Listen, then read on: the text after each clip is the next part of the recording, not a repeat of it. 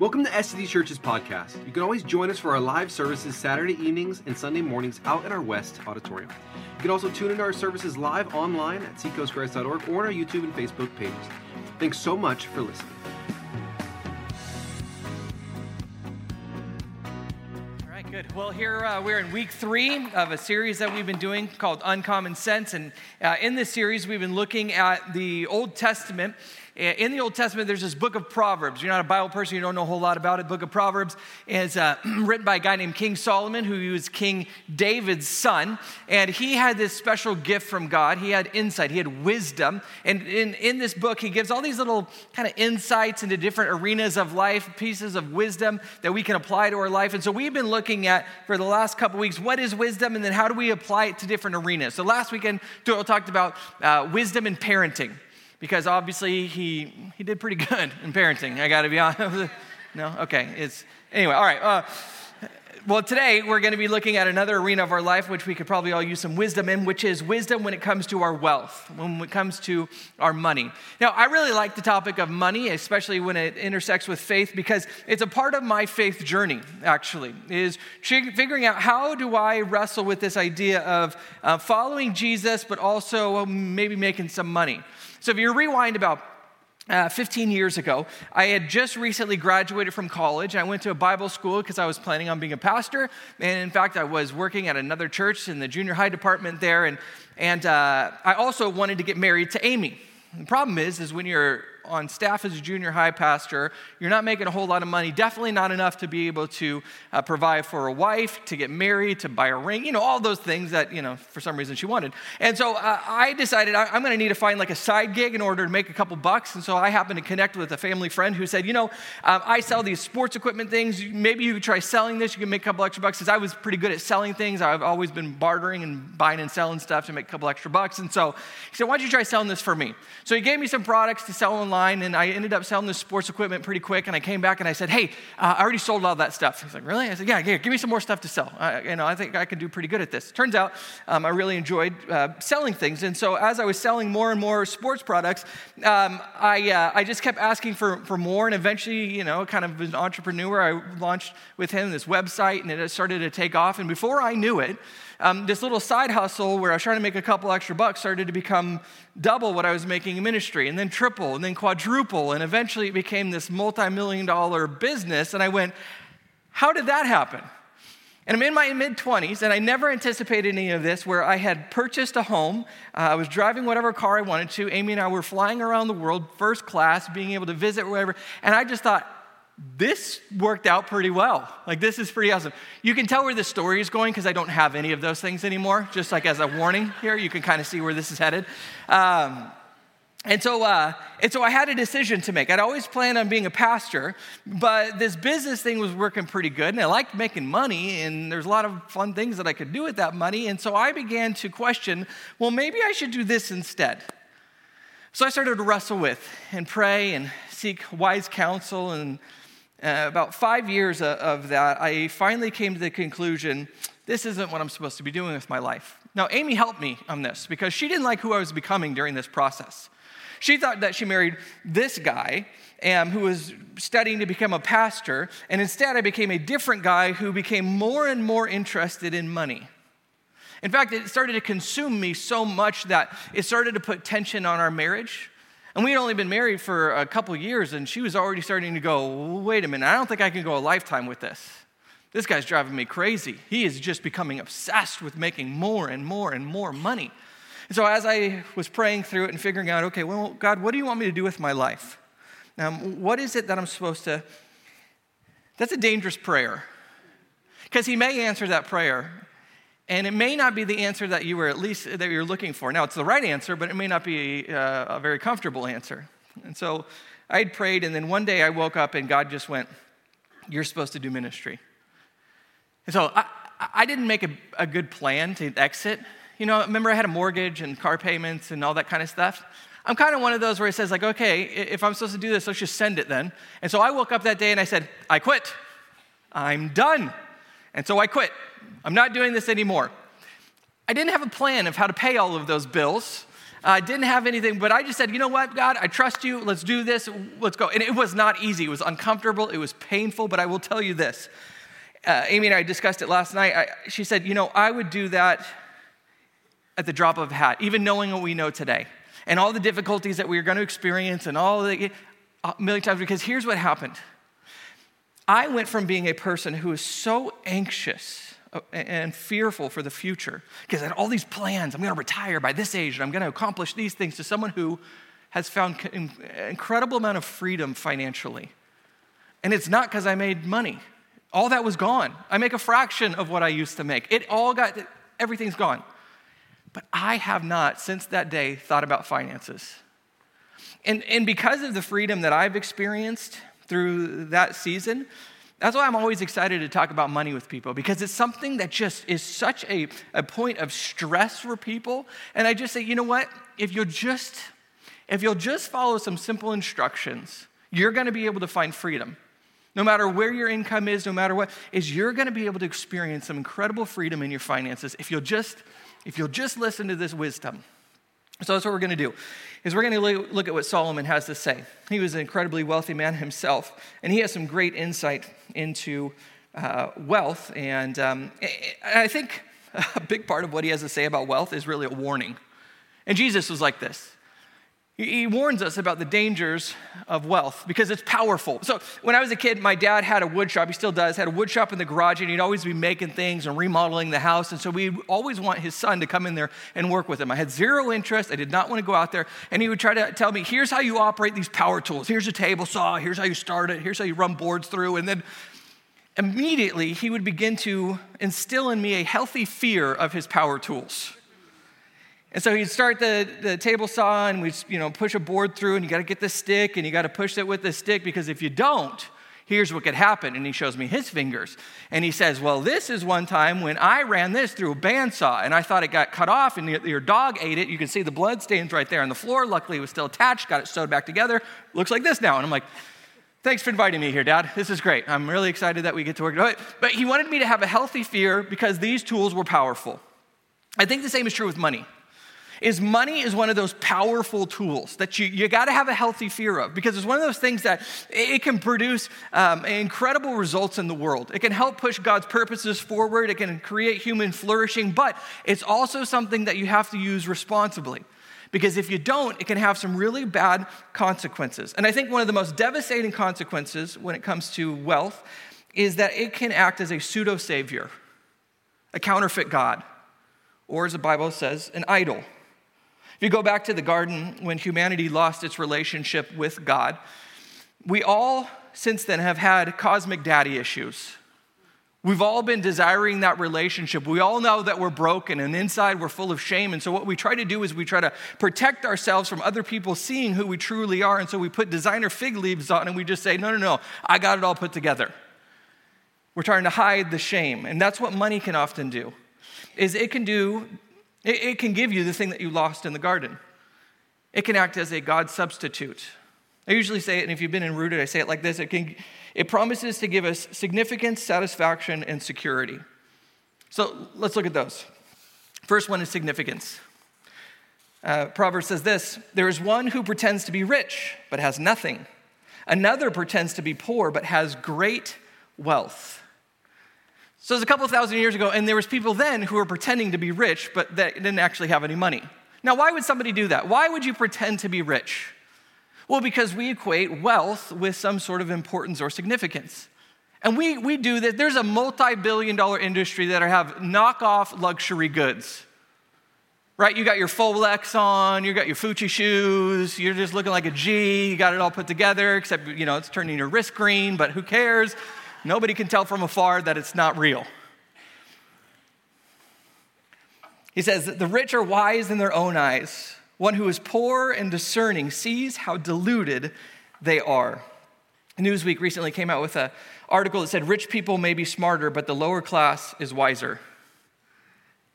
I thought you just came up with that. Like there's all these studies. I'm like, Solomon said that a few thousand years ago. But here's what they found in the study.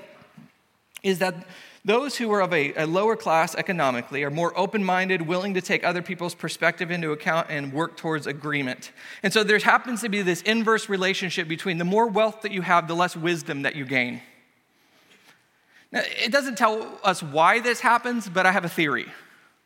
My theory is that when we are good in one area of our life, so let's say we make good financial decisions, we know how to make money, something like that, we go from, I do really well, to, in this area, to, I do really well in life. Like, I know what I'm doing here, and so I must know what I'm doing everywhere else. What my dad says is we start to buy into our own press. We really think we are that guy. And so we think, well, because I know how to make money, I must be really good at relationships and marriage, because that seems to work out for the no? Okay. I think we all know that this isn't true, but the human heart wants it to be true. Because we can look at all the celebrities on TMZ, all the wealthy billionaires, and go, you've done really well in that one area, but it doesn't seem like that has correlated to success in the other areas. And he says this, the rich and the poor have this in common. The Lord made them both. We're tempted to look at ourselves, and by the way, when we talk about wealth, I'm talking about everyone here. You think, this doesn't apply to me. No. Do you feel the air conditioning in the room? It applies to you. You're wealthy. Yeah, we're all wealthy by any standards. By standards today, human history, every one of us is wealthy. And so what we are tempted to do is to look at rich people, either with disdain, thinking, well, they're just greedy and materialistic, or with envy, I wish what they had, or poor people who have less than us and go, well, they must be a lesser person than us. He says the power of money will start to lessen in your life when you can look at poor and rich and see them as equals. And we don't do that, all right, let's say after this, you drive down the freeway, you get off the exit, and there is a homeless person sitting right on that corner. In your heart, you don't go, they're just like me. We're the same. We are brothers. No, you don't say that. You think, oh, golly, what a loser. You got to get it together. Or you might feel, oh, man, what a mess they are. No. It says that the Lord made us both. And so we start to lessen the power of money and success in our lives when we begin to see people the same. Second is satisfaction. The Lord will not let the righteous go hungry, but he denies the wicked what they crave. So last weekend at this time, I was in Catalina with a bunch of guys here from Seacoast, and we had a great men's trip. Yes, some of you guys are here. I think I saw some of you guys wearing your shirts and stuff this weekend, which is cool. Great trip. I told you guys it was going to be awesome, so those who didn't go, you need to go next year because it was really, really cool. And so when we pulled up to this place, they gave us a little rundown of, hey, here's what you need to do, here's where everything is. And by the way, don't use that much water because this is a desert. I thought, well, that's weird. We're in an island in the middle of the ocean and it has no water.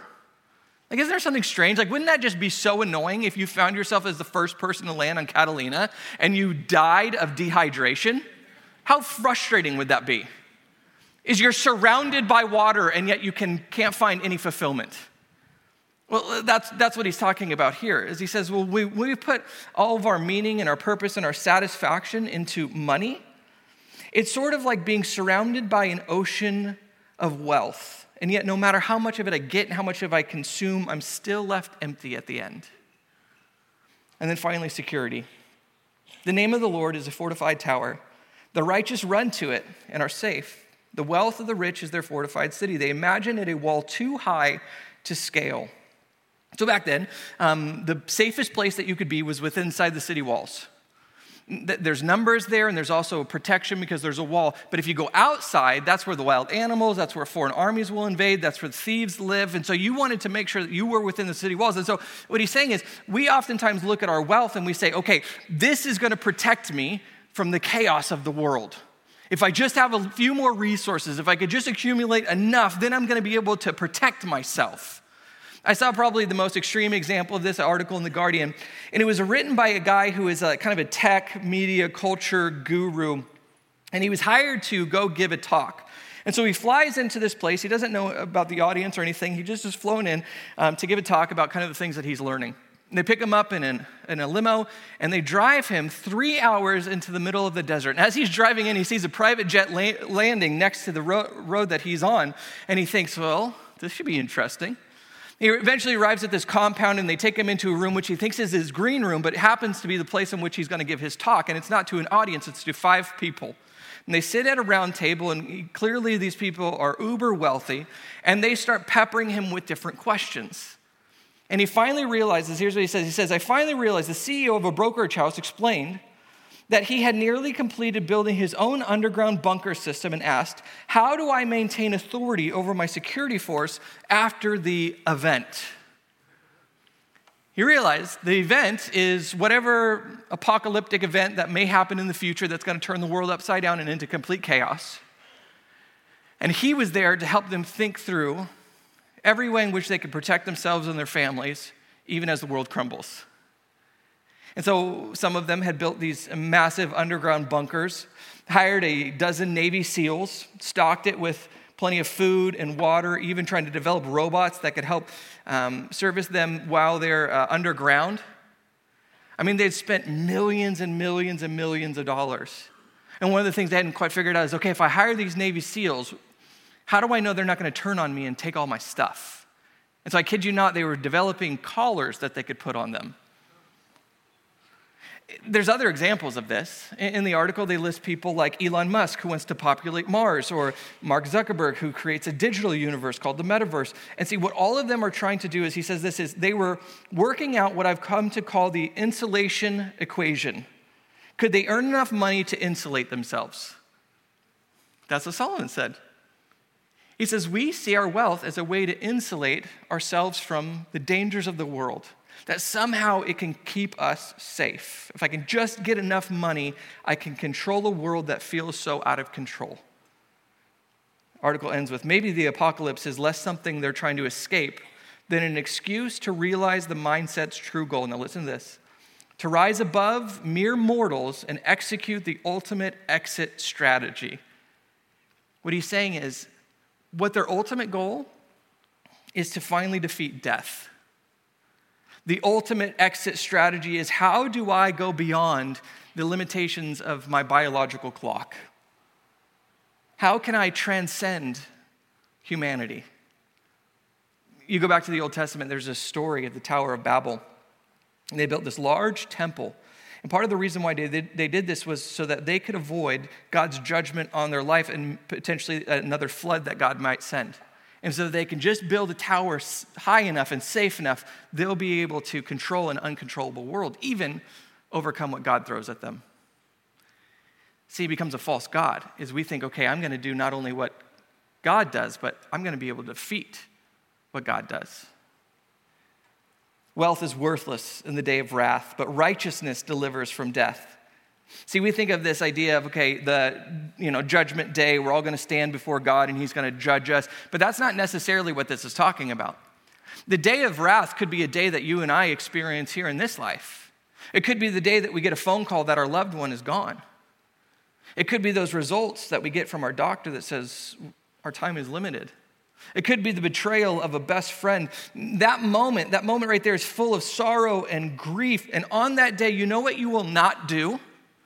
You will not say, hey, give me that bank account. Let me see how many zeros I have. Oh, okay, I'm good now.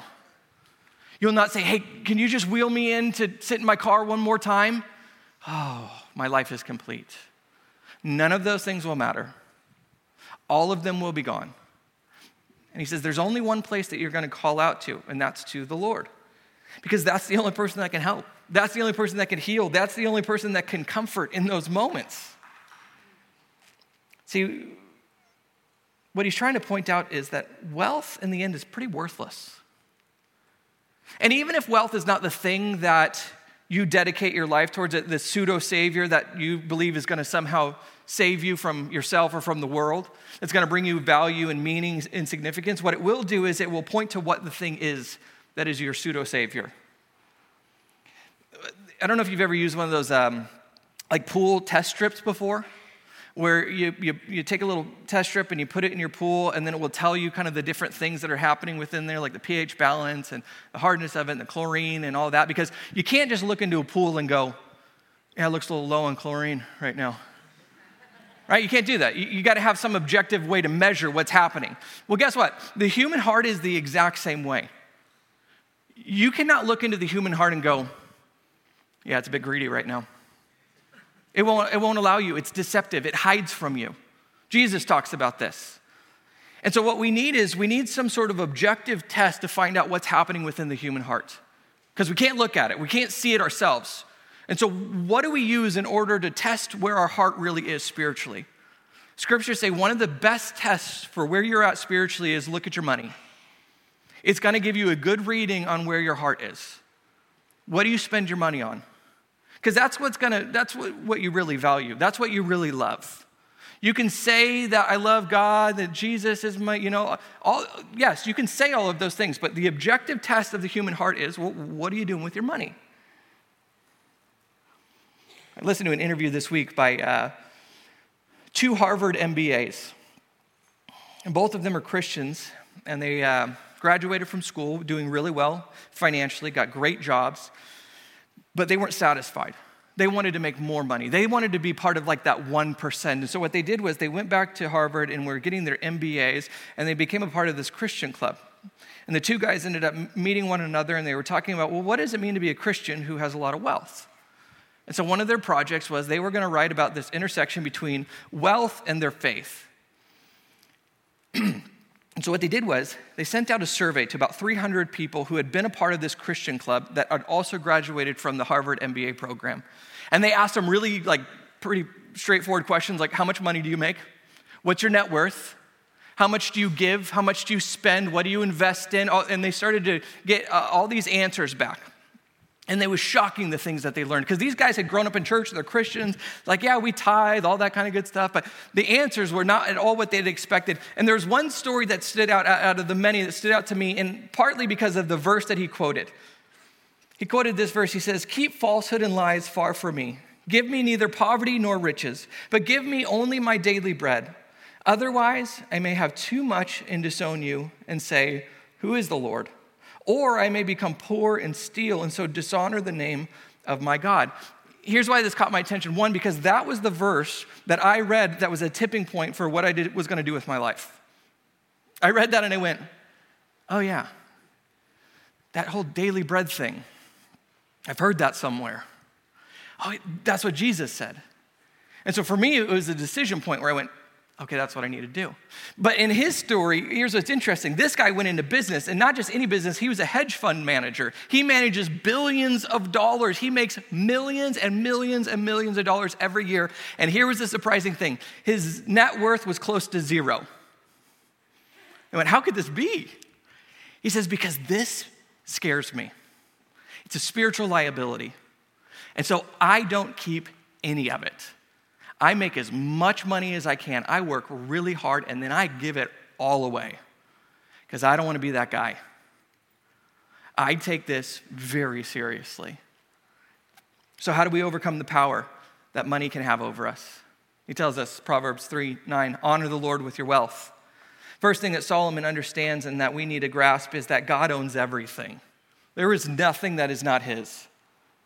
Like, just what's in your pockets right now? What's in there? Probably a wallet, some keys, some pocket lint. All of it's his. None of it is yours. And you might be tempted to think, no, but I've worked really hard for what I have. Like I started from the bottom and now we're here. Some of you under 35 got, okay, all right. And I think God might respond with, wait a minute, did you decide the time and place where you were born? What about the abilities that you were born with? Those opportunities and those resources, all that was you? Oh, no, that was me. Yeah, because it's all mine. Everything that you have, even your abilities themselves, all of that is me. And Jesus elaborates on this. He goes even further and he says, not only do I own everything that you have, and I have given it to you, which makes you my manager, but I'm going to make you accountable to me at the end of it. I want to know what you did with what I gave you. So at the end of your life, you're going to come and you're going to give me an account. What did you do with everything that I gave you? And so the principle here is honor God with your wealth. And when we hear this, especially us who maybe have been around church for a little bit, we think, okay, honor God with our wealth. The first thing that comes to my mind is, I need to tithe 10%. I need to give 10%. Yeah, you're right. I need to give 10%. That's not what he says here. No, he'll talk about that, but that's not initially what he says. He says honor God with your, not 10%, with your wealth. So let's imagine that I entrusted you with something. The only thing I have of value is my house. So I gave you my house. And I said, I'm going to be gone for a couple weeks. Here's access to my house. Just please manage it well. And I come back after my vacation, and I open up the door, and this place is a disaster. Clearly, there's been a bonfire in one of the rooms. Things are crumbling. It is all a mess. But then I turn, and I see that the kitchen is pristine, like untouched. And you go, look, 10% of it is fine. 90% of it I may have misused a little bit, okay? But 10% of it I gave back to you, and it looks great, doesn't it? Yeah. And I would go, you're dead to me. You may be dead. I don't know. We'll see how this goes. But I would not be satisfied with if you took care of 10% of my house. Now, let's go back to this. God says, honor me with your wealth. That means all of it. He wants to know what you're doing with 100% of your wealth. He continues on, he says, with the first fruits of your crops. So what he's talking about here is there is an order. There is a priority in which we should use our wealth, our resources. Most people, they see the order as spend, save, give maybe if there's any left over. But the Bible says give, save, spend. Give, save, spend. It is a me first versus God first kind of perspective. So the first one, give. What does honoring God look like when it comes to giving? Well, Solomon says that we should give our first fruits of our crops. In that day, your wealth was in your harvest, the crops that you had. And so when you would collect them all, the first 10% would go directly to the temple as a sacrifice to honor God. Now, it actually isn't just 10%. If you do a little research, it's more like 23% if you kind of put all the different tithes and offerings together. But the principle is give in order of your priorities. Here's what I say I prioritize in life. My first love is God. And so what is the first thing that I should give? Give to God. And so before we pay the government, before we pay our mortgage, before we even buy ourselves anything, what is my priority? My priority is He is first, so I'm going to give to Him first. And the reason why He asks us to do this is because it reminds us that, one, we're managers, not owners. He's directing us what to do with His money, not ours. And the other is so that we can learn to trust Him. Go, God, I don't know how I'm going to make ends meet. I don't know how this is going to work. I mean, this doesn't make it. And He goes, trust me. Do you believe I'm going to provide for you? Okay, well then show me. Now, if you're a Bible person, you might go, whoa, Cody, time out. That's the Old Testament. And we don't have to follow the rules of the Old Testament, or at least not all of them. You know, like that's for Israel, and that's for them, and that's for their day. And so we don't live under that law anymore. And I would say, you're right. But there's bad news. Is we don't live under the Old Testament law anymore. We live under the law of grace, of Jesus. And so now He is our standard. So what is Jesus' standard for giving? What did He give? His life, everything. So our standard is not here's what the law. Our standard is He wants it all. He wants everything. Their interaction between Jesus and the rich young ruler, he's got tons of wealth, and he comes and he says, Jesus, what must I do? And Jesus says, I want you to sell all you have, and I want you to give it to the poor, and then follow me. So for him, it was, I want it all. Zacchaeus gave away 50%. These people just said, and here's the attitude that we have to have. What do you want? It's yours. In my rooted group last session, I know the guys pretty well, especially at the end of the 10 weeks. And so we're supposed to do encouragements on week 10. I'm not like a super encouraging guy. You may have gotten that part. I'm not super encouraging, and so I thought I would give them a challenge instead to send them off on their way. And so one of the things that we talked about was, if Jesus came to you as the rich young ruler, what would He ask of you? And since I knew these guys pretty well, I started to kind of get in their kitchen a little bit and say, okay, your business. He wants you to sell it tomorrow and give all the money away. Your house. He wants you to sell it, and he wants you to give all your kids. He says, I want those. What's your response? And they were just like, oh, I don't know. It's really hard. But that's what he's asking for. He's asking for everything. Now, he may not require everything, but you have to come with open hands and say, okay, Jesus, when you become my Savior, you don't just take my sin and my shame. You take all of my best, my worst, and every resource that I have, it's yours. You now get to determine what you want me to do with it. And so, what do we give? We're kind of, give me the bottom line, tell me what you want me to do, and I can't answer that question. When it comes to your giving, I can't tell you what you're supposed to do. Now, I can maybe give you some wise counsel, some guiding principles. For a couple thousand years, believers have started with 10%. That's why we call it the tithe. Is we say, okay, right off the top, 10% is going to go to God. It shows him that I trust him and that he is my first priority. And so many of us practice that as a minimum. That seems like wise advice. I'm going to start there. But for some of us, it's far more than that. So there's these hats around here we saw that says live differently. And we don't just mean like live differently in your sex life and in your morals and in your business, but we mean in every arena of your life, including your finances. Because we're called to live differently. And so one of the things that we may have to do is 10%, you may not even notice it. And so we go, no, you have to give until it hurts, until you have to live differently. Meaning people who make the same amount as you can't do what they do because you give away so much. You can't have that second home. You can't go on that vacation. You can't drive that car. Why? Because you give away so much that it causes you to live differently. What does it look like to honor God when it comes to my savings? The wise store up choice food and olive oil, but fools gulp theirs down.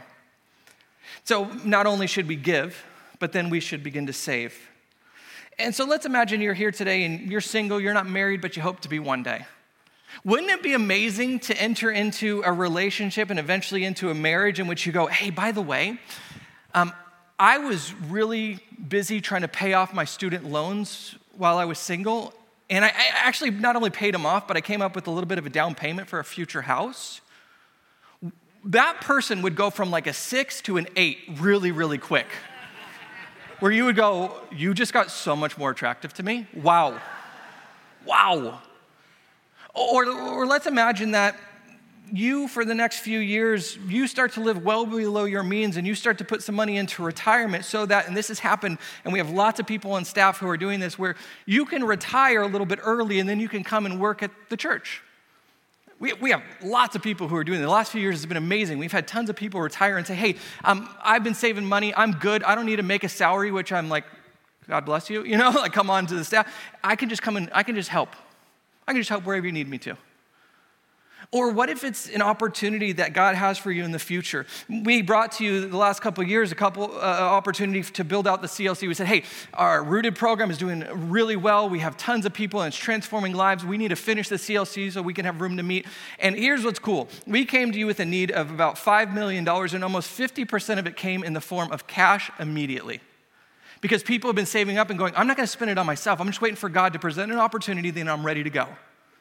Or we come to you and we say, hey, our ministry partners in Guatemala, they want to help some of the orphans. Here's what we need to do. And you go, okay, cool. Write check, $300,000 one weekend. Because we saved in order to be ready for opportunities God might have. Now, here's the consequence of not saving. The rich rule over the poor, and the borrower is a slave to the lender. See, that's the consequence of failing to save and living above our means is now we're just working to survive. We have this debt that's just hanging around our neck and we're dragging around, and in our relationship it's kind of like a third party that we have to this is awkward, here's our debt again, and causes tension. And wouldn't it be great to live without that? What does it look like to honor God when it comes to my spending? Know well the condition of your flocks and pay attention to your herds, for riches are not forever, nor does a crown endure to all generations. So remember what we learned. We're managers, not the owner, and that we are one day going to be accountable for what we have done with God's money, and so we better keep account of what we are doing. It means we better track what we're spending on. And so one of the things that God promises us is, if you're faithful to me, I'll be faithful to you. Now, I may not give you all your wants and all of your desires and have it, but what I will do is I will provide for your needs if you're faithful. Now, there may be some adjustments to expectations there that we have to have, and we have to be okay with, you know what, I'm not going to have X, Y, and Z, but I might get something better. I might find some freedom. I might find some healing in some of my relationships. I don't know what God's going to do, but he says, if you're faithful to me, I'll be faithful to you. And so when we think about spending our money, the first thing we should do is we should consult the owner. God, this is your money, not mine. What do you want me to do with it? What neighborhood do you want me to live in? What kind of car do you want me to drive? How much do you want me to give? How much do you want me to save? How much do you want me to spend? What kind of lifestyle do you want me to live? Because you know what's best for me. I don't know what's best. And so this is your money. How would you like me to spend it? And then once you know that, then you've got to set a budget. Say, okay, God, here's what you've called me to give. Here's what you want me to save. Here's what you want me to spend. And then I'm going to stick to it. One of the biggest gifts that I've had, having kind of this turning point in my faith journey when it comes to money, is the freedom I've experienced from having to care about having enough. Like, I just see people walking around just weighted and stressed and freaked out, and I have not worried a day in the last 10 years. Not because I have a lot. I barely have enough to make the bills sometimes, but I know that he's got me. As long as I'm following what he's told me to do. And so here's the crazy thing is I don't know how to log into my bank account anymore. It used to be a daily, hourly thing that I would do. I haven't logged in years. Because what Amy and I do is we pray about it, we set our budget, we know what we're supposed to do, and then I just say, hey, are we living within our budget? Yeah? Good. That's all I need to know. Because I know how obsessed I can get, and I know how stressed, and I can want to take control, and I want to, no. And then she just tells me, hey, do we got it? Okay, then we got it. Some of us, we're not good at any of this. We're living way above our means, and we're not spending well, we're not saving, we're not giving, and maybe we're going to need some advice, some wise counsel. And so we try to provide classes around here. Financial Peace is one of the things that we do. It happens a couple times a year. You can jump in, and there will be some people who can kind of give you some next steps on how to be more faithful in your finances. But here's the end result. He says, then your barns will be filled to overflowing, and your vats will brim over with new wine. And I think that's the goal. He doesn't say, I'm going to give you bigger barns and more barns, and you're going to have so many barns, you're not even going to do all these barns and vats, and it's going to be crazy. No, he says, I'll make sure it's filled. You'll be good. You're not going to starve. I'm going to make sure your needs are taken care of. And along the way, even when you don't get everything that you want, I'm going to have you experience maybe the thing that you've been searching for all along, which is peace and comfort and healing and freedom. So I'm if you know me very well, I can be a little cynical sometimes. And if I heard a pastor give a talk about money, one of my first things that I would ask is, now is this not self-serving a little bit? Like you're up there talking about money, and then you want us to give you money, and then that money is going to go what, into your pocket? Don't think that, I know you've thought it, okay? I know you've thought it. You've asked me before, all right? Don't holier than thou. And so here's one of the things I try to do when I talk about money. And this is not for me to boast. There's people far, far, far more generous than I am. And I've had a huge head start in this area because Amy and I are both pastors' kids. We grew up in families that gave and gave generously. But I like to just kind of say, hey, I'm with you guys on this deal. I'm not going to make a penny more if you give or you don't give. This has nothing to do with me. And Amy and I, we have decided that we want to try to live as an example. And again, people are far more generous than we are. But we just try to say, hey, look, we're with you guys on this deal. And so I make an average income just like what a teacher in school district would make. But Amy and I have decided that we will never give less than 10%, and we're going to try for most years to give 20 or more % of our money back to the church. And here's why. A couple reasons. One, we don't want to be consumed and have a pseudo-savior in our finances. The other is we want you to understand that we are with you. We are not trying to get your money. We're not trying to take your money. We're just trying to make sure that your money doesn't take you. And so we're going, okay, here we are. And I did not grow up in a church like this. I've never heard a lot of pastors talk about this. It feels very uncomfortable for me to be transparent about my own finances in front of thousands of people on a weekend. But I just want you to know we're with you. Because as a community, we want to put God first and then his purposes in the world. And so one of the things that I've experienced, obviously myself, but then I've seen countless other times, is when we do this, God provides. Not necessarily with more money, but he seems to provide in some better ways, in like our relationships and in our faith. And so we are people who want to go first, and we want people to join us in this. And I don't give because I expect anything back, and I don't want any kind of, oh, wow, that's incredible. No. People far generous, doing far better. But we just want you to know we're with you in the middle of this. So here's the last question. Is if someone knew nothing about you, they have never met you, never had a conversation with you, nothing. All that they had was an access to your bank statement. Maybe all your assets, and it has all your income, and it has all your spending. It has a big financial picture of who you are. What would your money say about you? What would it say that you value? What would it say that is at the center of your life? Would it be God? Or would it be fun or comfort or safety or pleasure or beauty? Or what would your money say about you? And I don't want this to just be like a theoretical question. My challenge for you is this week is to talk with either your spouse or your rooted group or a close friend and say, okay, if I look at my money, what is my money saying? And you might even have to say, here's how much I make, here's how much I have, here's how much I spend, here's how much I give. If you're willing to be that kind of transparent, because you really want to know what's happening within your heart, ask the question, what does my money say about me? Let's pray. Lord God, you have been so generous to us, not just financially, of course that's true, but in so many arenas of our life, Lord God. And we make it far more difficult than it needs to be. The fact is that you are the only one that can save us. You are the only one that can satisfy us. You're the only one in which we can find real security. And yet we look in so many other places. Oftentimes it's in our own wealth. And so, Lord, as people who want to follow you and want to honor you with our wealth, we come with open hands and we say, it's yours. Whatever you want us to do with it, it's yours.